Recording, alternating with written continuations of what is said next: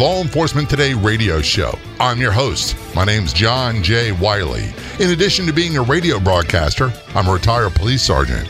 For the latest news articles and much more, check out our website, letradioshow.com. In the Law Enforcement Today show, we'll be joined by special guests. We'll be talking about their experiences and issues affecting law enforcement officers, first responders, their families, their community, and victims of horrendous crimes. Be sure to like us on Facebook. Our page is Law Enforcement Today Radio Show.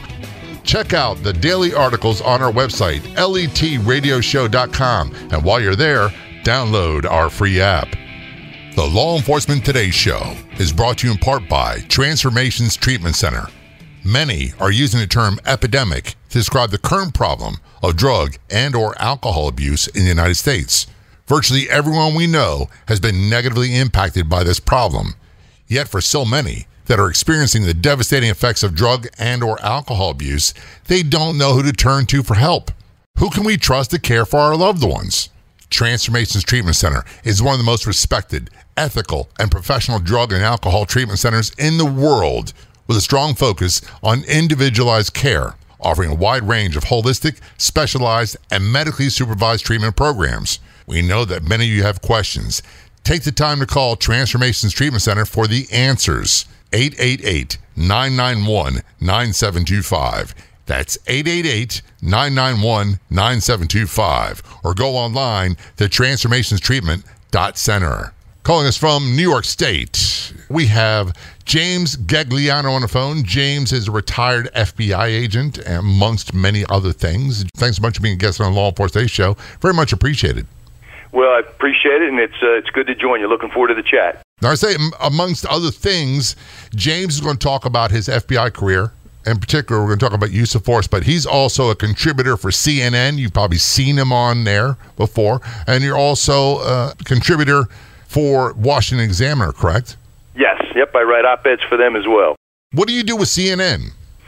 So for CNN, I am a law enforcement analyst. So I'm salaried. So it's whenever they need me, they give me a call, and I either go out to the site if it's a mass shooting or a terror attack, or they have. Obviously, we're doing a lot of it now on Zoom, but they'll have me in the studio. So I've been with them for about 4 years now.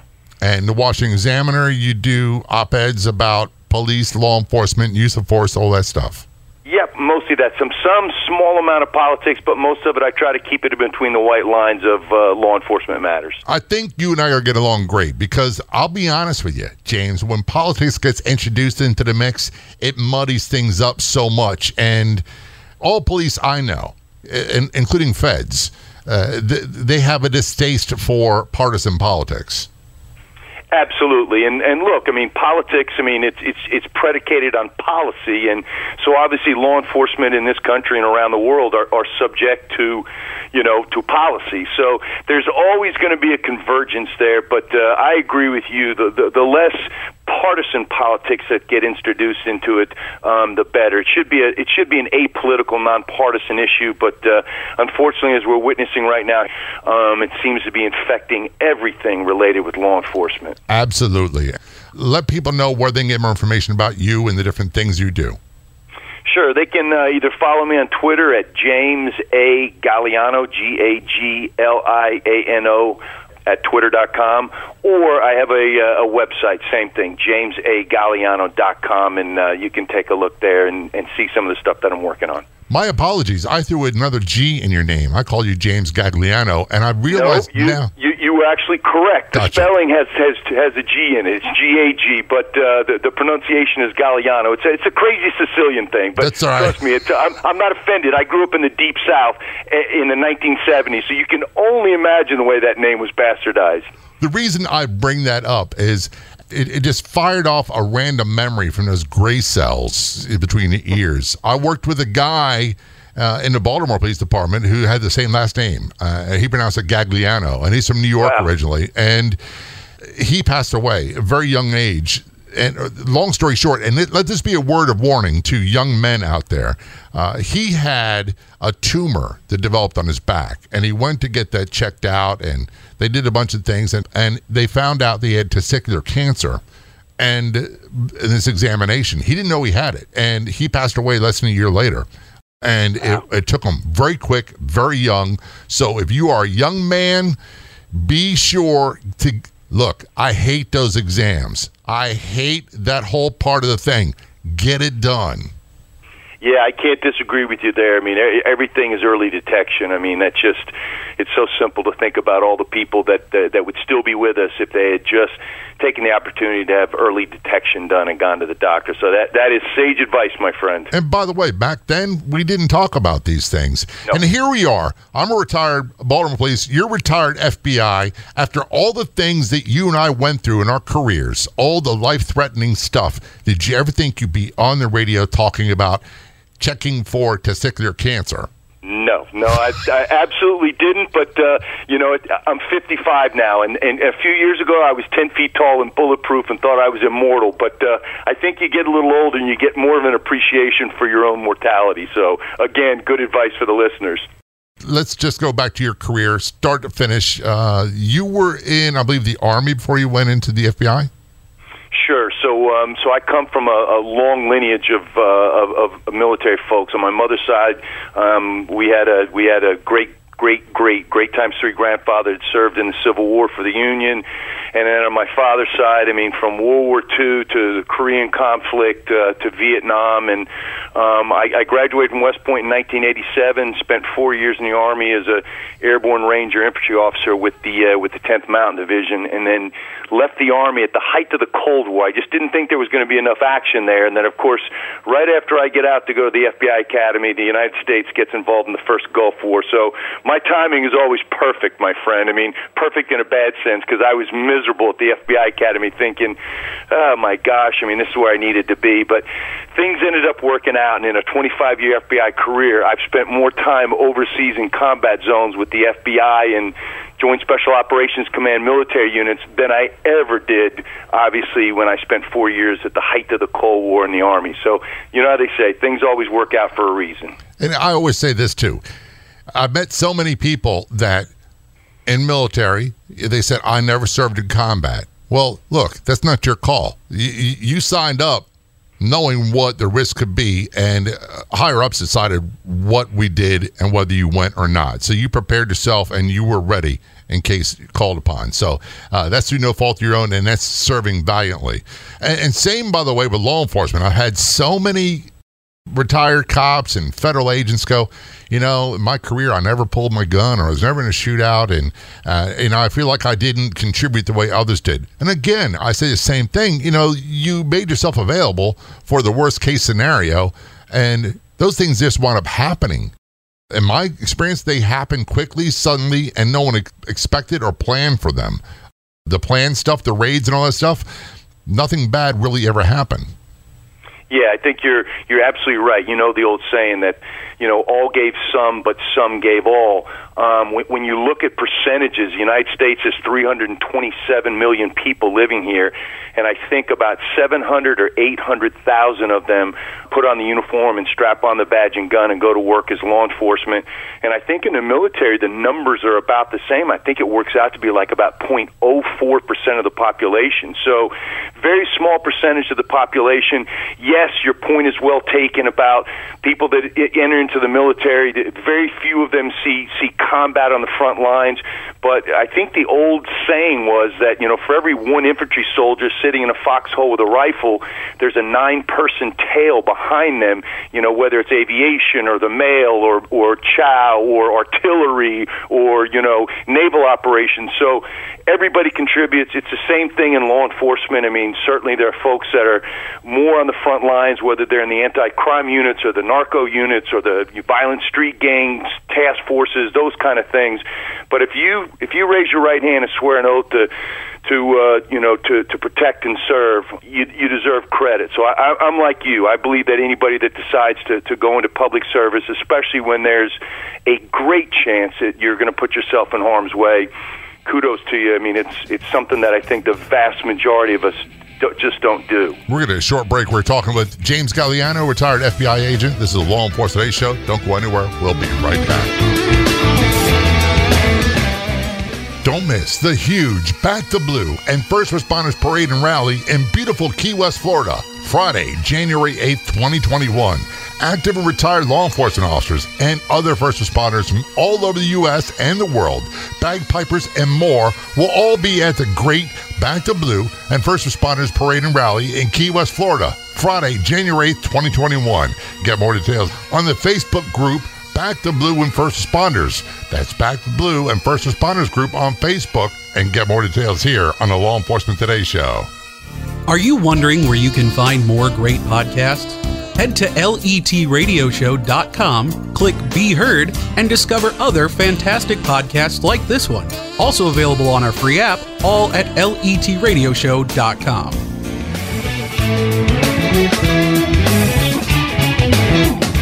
This portion of the Law Enforcement Today show is brought to you by Mr. James Mather from Synergy Financial.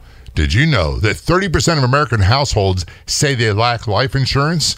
And 20% of households with children under age 18 are uninsured? As a former law enforcement officer, James Mather will always have your back.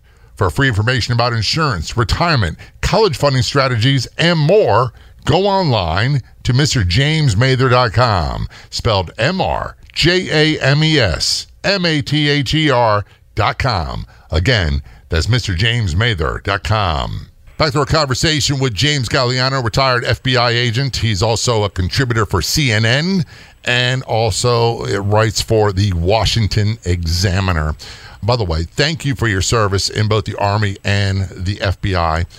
One of the things that people don't understand is we tease each other quite a bit. In Baltimore, we tease the state police, they teased us. We teased the feds, they teased us. The county police, we teased them as well.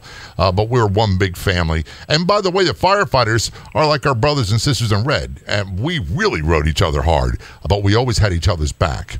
The FBI, I think, right now, to be honest with you, in my opinion, has got a severe black eye. And without getting into the politics and a reason why, I don't think it's a fair assessment of what they've been doing, at least for as long as I can remember.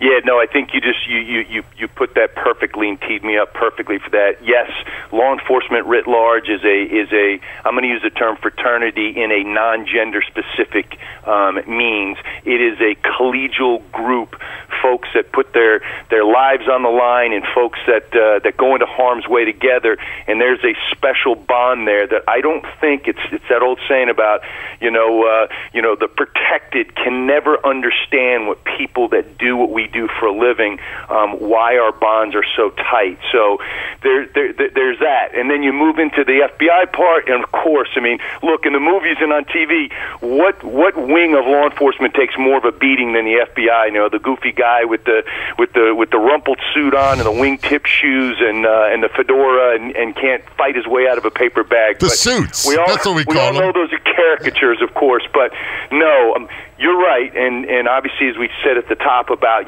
trying to avoid the integration of politics into law enforcement, it's an unfortunate reality. 2016 was when I got out of the FBI and retired after 25 years. And of course, there were some people at the top of the FBI, the helm, the director, the deputy director, a number of deputy assistant directors, and senior lawyers for the FBI that made some horrific mistakes in judgment. I believe that they could be good people who did bad things. And so, yes, that tainted the Bureau, but the Bureau is 36,500 employees, 12,000 FBI agents. The vast majority of them are great people that go to work every day to make America safer. But yes, there have been some bad apples, as there are in every profession. And yes, some of that was exposed, I think, in 2016, to your point. And also, in defense, for the agents, for people who don't know, when you talk about the administrators, a lot of them are political appointees. A lot of them are, like I said, they're lawyers. They came through other agencies, other departments, and they're not rank and file agents who work their way up from the street. There are some of those that do occur, but the vast majority I've ever worked with, I've ever met with, and by the way, plenty were former police that I worked with. They were phenomenal people. They're phenomenal law enforcement officers, and I'd go anywhere, anytime with any of them and have lunch or dinner. My drinking days are over, so it'd be coffee. You're absolutely right. I mean, the FBI's been around for 112 years. In that time, there have only been 8 FBI directors. I know that's hard to believe, but J. Edgar Hoover served for 48 years of that time. So only 8. And in that time, only one of them, and I served under 4 of the 8 official Senate-confirmed FBI directors in our FBI history. Only one of the 8, Louis Freeh, had been an FBI agent before. You're right. They are political appointees. They are appointed at the pleasure of the president. They serve a 10-year term. You hope that they can kind of understand what the men and women down the street are doing. But you know as well as I do, having served in all different positions in our departments, sometimes I think the further you get away from the street, the less of the ability to understand what the men and women out there really fighting the good fight are doing and what they're about and how difficult their jobs are. And by the way, this is the last reference we make to politics. The FBI, most of the federal law enforcement agencies are under the executive branch of the government, which means the president. And when we look at local police and state and county, they're also under the executive branch. It would be mayors, governors, county executives, things of that nature. And a lot of what you see going on in the news is driven by politics for that very, very reason. It's about elections. It's about political power grabs. It's about a lot of things that just aren't being taught in civics anymore. And I'm getting away from that topic now because, again, you fired off some gray cells in my brain. I remember being a young police in Baltimore, and we had yearly in-service training, and that was like a week of classroom and then one day at the range where you qualified. And there was an incident involving the FBI out of Miami and a bank holdup and a big gunfight. And so many of these agents were killed or severely injured.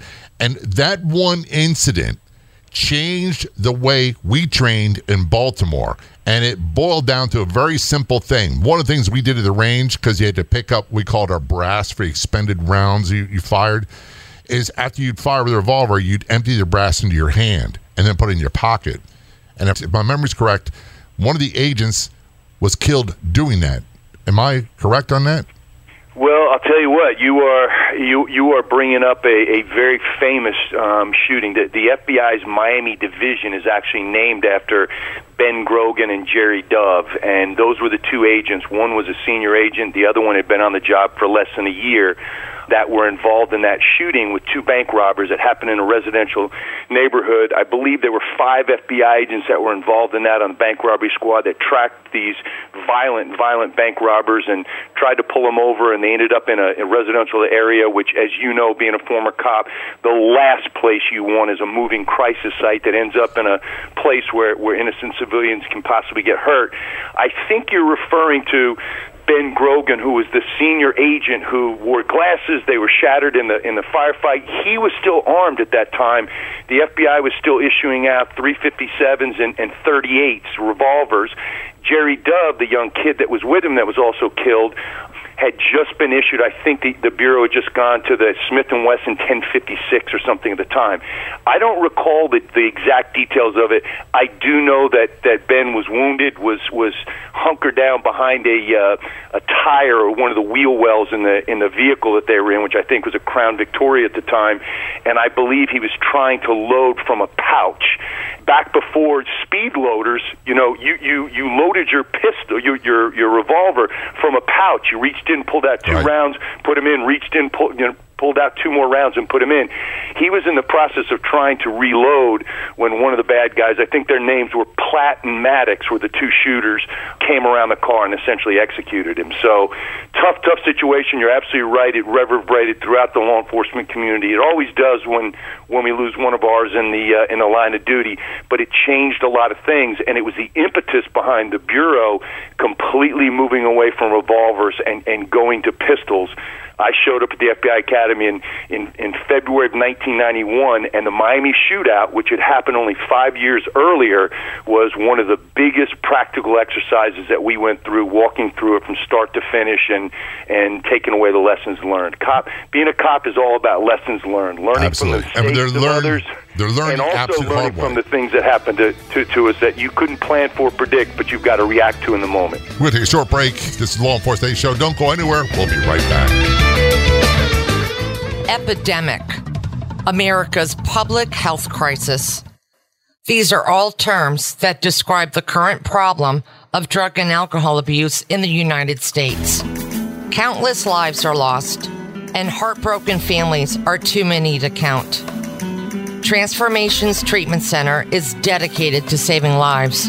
Call 888-991-9725 and online at transformationstreatment.center. Transformations Treatment Center provides a comprehensive range of treatments for addiction, substance abuse, co-occurring mental health disorders, and PTSD. Transformations Treatment Center has many acclaimed treatment programs offering rehabilitation and holistic treatment for all those suffering from substance abuse problems. Transformations Treatment Center. Call 888-991-9725. That's 888-991-9725. And online at transformationstreatment.center.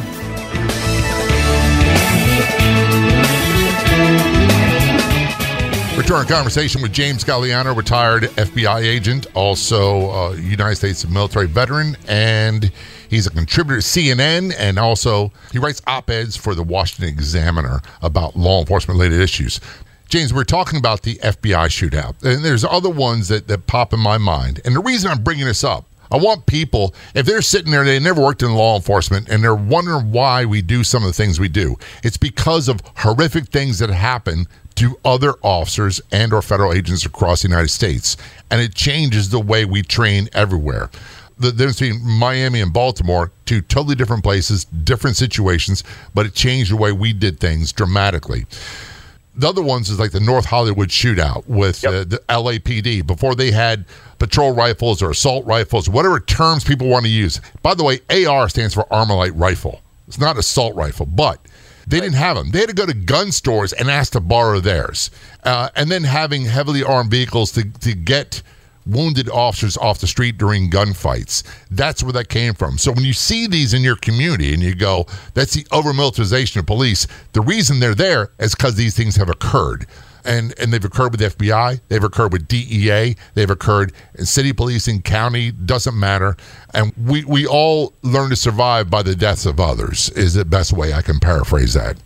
Yeah, you're 100% right there, and obviously, our goal is to make sure that every law enforcement officer has a chance to go home safely every night. But that's just not the reality of it. It's a dangerous business, and to your point, you never know when something is going to happen. And, I think what's tough for me is you look at a lot of these officer-involved shootings that have led to the riots, whether it's in Kenosha, Wisconsin, or whether it was it wasn't a shooting in Minneapolis, but, you look back at Ferguson a few years ago, Baltimore, obviously, and you look at these things that are touchstones for some of these riots, the ones that are shootings, and people don't understand that when you have the ability after the fact to Monday morning quarterback things, slow it down, go frame by frame, and say, well, shoot, the officer there in, Garrett Rolfe in Atlanta, he didn't have to shoot that man that fired the taser at him. He could have done this. He could have used jiu-jitsu or used a magic ninja throwing knife or shot the gun out of his hand. They come up with these just completely asinine things because they don't understand. Heck, look at it this way, and I know we're not bringing politics into this, but, Joe Biden, a former vice president, recently said that cops need to be trained better so that they shoot an opponent in the leg or shoot a gun out of their hand, not understanding that it just doesn't work that way, that in extremist situations, your training kicks in, and unfortunately, cops aren't on the range every day. They're out policing, and the few opportunities they do get to train and to shoot and to expend ammo and spend time in defensive tactics, it's such a small part of their job, but we expect them to be like movie superheroes that, can shoot guns out of people's hands, and it's just not realistic. The only person I've ever heard of that could shoot a gun out of someone's hand was a sniper rifle, or a rifle armed sniper with a fixed position and where the subject wasn't moving. I can tell people from my own experiences being in gunfights, it's not like television. They come up very quickly. They end very, very quickly. They're very close proximity. And I was shocked at what I said. I was shocked at times at the noises I made. And here's a great example. There's a man who was wanted for murdering someone who had a beauty salon, and he stole his vehicle. And he got back in the vehicle, and he's charging me head on, his old Corvette, and he was firing with a 45 out the window, hit me head on. And I had a partner at the time because I was a sergeant, and we were sharing a car. And my partner was yelling at me not to get out of the car. I couldn't understand what he said. I barely heard him. It was like a TV in another room. And the foot pursuit went on, the gunfight, everything else, and I was armed with a .38 revolver. He was trying to reload the 45, and I'm in the middle of the street, James, and I'm thinking I got no cover, no concealment. I got 2 rounds left, and if this guy gets reloaded, I'm done. And so I ran up and tackled him. What I didn't know at the time was he was having problems reloading because I'd shot him in the wrist. I couldn't even tell you what that guy looked like. Yeah. Yeah, they call what you're describing the auditory exclusion, where police officers have been in violent gun battles, and then after the fact they're asked, well, did you fire your weapon? They go, no, and then afterwards you look back and you go, well, you fired 1 magazine, which was 13 rounds, and then you reloaded and fired 3 more rounds, but they don't realize it because it's an in extremis situation, meaning a life or death consequence type situation, and you're right, you can't hear things, you can't see things, you just kind of lose sense of perspective. And that's really where training has to kick in. And if there's anything I think that we should afford our law enforcement in this country more of, it is training. I mean, if we expect them to be superheroes, which is unrealistic, we can at least give them better training, give them more time at the academy. You mentioned earlier in-service training. Give them more of that. Give them the opportunity so that when you do get into a dogfight, and you know what it's like being in a dogfight, where it's you and him, and you're going to put this guy in cuffs and bring him to meet the judge and bring him to jail, and he's committed for that not to happen. It's a dogfight, and trying to teach people ways to do that. And now, brother, it's so different and so much more difficult because you've got, again, to introduce the politics, you've got all these policy ideas about how we can handcuff the police officers, make it more difficult and less safe for them to do their job. The other thing, too, James, is they talk about defunding police. And the first thing that happens when you cut the funding for any department is training gets sacrificed. So if you want more, and by the way, they're doing Narcan, they're doing CPR, they're doing all these other things, they're doing social work, they're doing psychology. Very little of what police do is actually locking people up. And very little of those are actually violent encounters. But when they are, they're extremely violent, and they're sudden, and there's very little training, in my experience, that prepares you for the mindset of what you've got to do to survive that. 100%. And real quick statistics here. Every year in this country, police officers make 250 million, with an M, million interactions with private citizens. The vast majority of them are as benign and as cheerful and pleasant as possible. Of those 250 million interactions, officers only employ deadly force in about 900 to 1,000 cases a year, and of those cases, there's a handful, usually 5, 6, 7 or less, a handful of cases where we can, after the fact, say that was an unjustified shoot or that was a bad shoot. Think about that. Think about what we're asking our officers to do. Think about the position we're putting them in and the fact that they really do respond in a way, I think, that people on the outside that just listen to the news and just hear all the hype don't understand what these officers do and how good they are at how they do their job. And the amount of training they go through to get to where they're at, to be able to survive that. Look, that's what it boils down to. And I hate to say this, there have been battles and gunfights I was in where it was literally them or me, and thank goodness everybody survived. By the grace of God, everyone survived. But I would have done whatever it took to make sure I walked home to my family that night. Yeah, 100%. You're absolutely right. And unfortunately, right now, we're going to be doing it with less, right? Because you've got the abolish the police movement, you've got the defund the police movement. And here, I live about an hour north of New York City. In New York City, a city with 36,000 police officers, a city of 8.4 million people, The NYPD, which I think is one of the finest, most professional, well, first of all, they're a majority-minority department, and they are probably one of the most discerning departments, most restrained departments. When you think about it, in 1971, there were 810 shooting incidents that took place in New York City by NYPD cops. 2018, there were 35. So think about that. Difference. And what does the city council do to reward them? They defund them by $1 billion with a B dollars. They have a $7 billion budget. They just slashed it down to $6 billion. That's the thanks they get for being a great department. And that's going to make all of us more unsafe. Of all the radio stations in the United States, there's only one show like ours, the Law Enforcement Today radio show. And on Facebook, there's only one official page. Do a search on Facebook for Law Enforcement Today Radio Show. That's Law Enforcement Today Radio Show on Facebook. When you get there, click like and follow. This is the Law Enforcement Today Show. We're going to take a short break. We'll be right back. Want to fly somewhere? Looking for cheap flights or cheap tickets? Then call. That's right. Call the low-cost airline travel hotline now for prices so low we can't publish them anywhere. Low-cost airlines has all kinds of cheap travel deals. Fly domestically and save up to 75%. You can even fly internationally and save even more. Yes, fly anywhere in the world and save a lot of money on your plane tickets. We'll even save you money with cheap travel deals on hotels, rental cars, even complete travel packages. So don't book your tickets until you call us first for the absolute cheapest prices on U.S. and international airline tickets and hotels. Call right now for prices so low they can't be published. Travel experts are here 24/7 to help.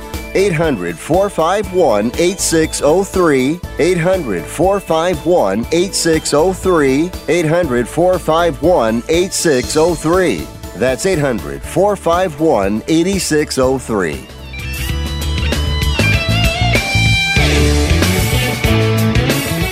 This portion of the show is brought to you by the True Crime Fighters Podcast. There are countless true crime podcasts, but few tell the stories of those that fight true crime. Episodes are usually 15 minutes or less. Subscribe today for free. Do a Google search for True Crime Fighters Podcast or go to truecrimefighterspodcast.com. Be sure to like and follow them on Facebook. Do a search for True Crime Fighters. James, we're talking about use of force. And the one thing I can come up with is I hear it all the time. Police use of force. When I say police, that includes the feds as well. That, by the way, you made a great point earlier. I always use the term guys. And in law enforcement, we really don't care about gender, race, sexual preference, religion, none of that. Just do your job. If I need help, show up, grab a hand, do whatever you can do. That's all we ever ask of each other. So we've been equal opportunity for as long as I can remember. But when I say guys, that means men and women. One of the things that I can't seem to get through, and we seem to be suffering from in America, and if we take the politics out of it, which is a big chunk, is how do we get people to understand that when police have to use force, it's always ugly. It's never going to look good, and even if it's justified as the day is long, it can still look horrendously bad. Yeah, I've been so I'm an adjunct professor at St. John's University, and I teach criminal justice and homeland security courses, and I'm also a doctoral student there. And what I am studying as part of my doctoral dissertation is an evaluation of police use of force. And I'm actually going back, and I'm going to replicate a study that was done in the early 70s of the NYPD, but bring it out across the 80s, 90s, 2000s, and 2010. Now, you just nailed it right there when you said the issues of people being shot, especially people that are described by the media as unarmed. Unarmed means the person wasn't armed with a pistol or a knife when they encountered the police. Unarmed also means a person that violently struggles with you. So you're armed, you're charged by the state with bringing this person in to meet justice. This person decides they're going to fight you. You don't know if they're going to disarm you and shoot you or shoot your partner or shoot an innocent bystander, but that person, if you shoot that person, they are considered unarmed, which is ridiculous. Well, look, we're training our police officers, we're training our law enforcement officers right now in a whole host of things we called, the new operative term is de-escalation. Here's the thing about de-escalation. I'm probably like you. My job, I had my gun out plenty of times on the job, but 99.9999% of the job I did was based on what I heard, saw, and how I communicated. That was how I, de-escalated things. That's how I talked people into giving up. That's how I talked people into fight this in court, don't fight us here now. But what happens when a guy goes, I don't care what you say, you're not taking me in?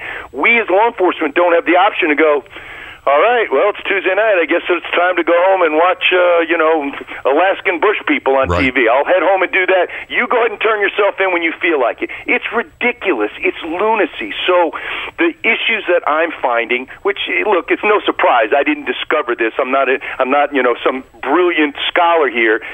99.99% of the times that people get shot in encounters with police are related to non-compliance.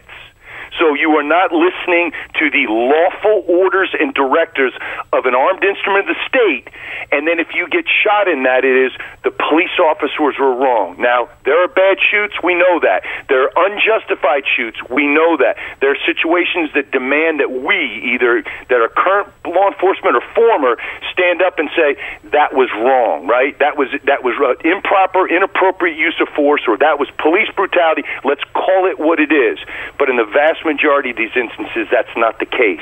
It's the case of somebody who raises the temperature to the point of a deadly confrontation. And a perfect example is what happened in Kenosha, Wisconsin. You have a man where 911 is called, showed up at an ex-girlfriend's house, and then sexually assaulted her with one of her children in her bed. The police stop him. They understand there's an open warrant for his arrest. They understand what the 911 call was, which was a sexual assault. They try to take him into custody. He violently fights them. They attempt to use less than lethal force. In this case, it was a taser. He was impervious to the taser. He goes to a car. He has a knife in his hand. A police officer ends up shooting 7 times, I believe striking him 4 times, and we have a month of riots. Cities on fire, police precincts assaulted, people attacked on the street, businesses looted, because people are angry that a alleged sexual assaulter who violently fights the police, is non-compliant, is shot. It's insanity. Absolutely, it's insanity. And there's so many things I could say, but the truth is, if I say them, someone will use that as ammunition against me. So given the current culture, there's certain things I can't say. All I can say is this. You brought back earlier de-escalation. I can't de-escalate alone. In law enforcement, we're taught a term that's not used much anymore. It's called verbal judo. And basically what it means, I'll give you an example. When we did drug raids, you'd have 5 cops going in, 1 in uniform at least, 1 or 2.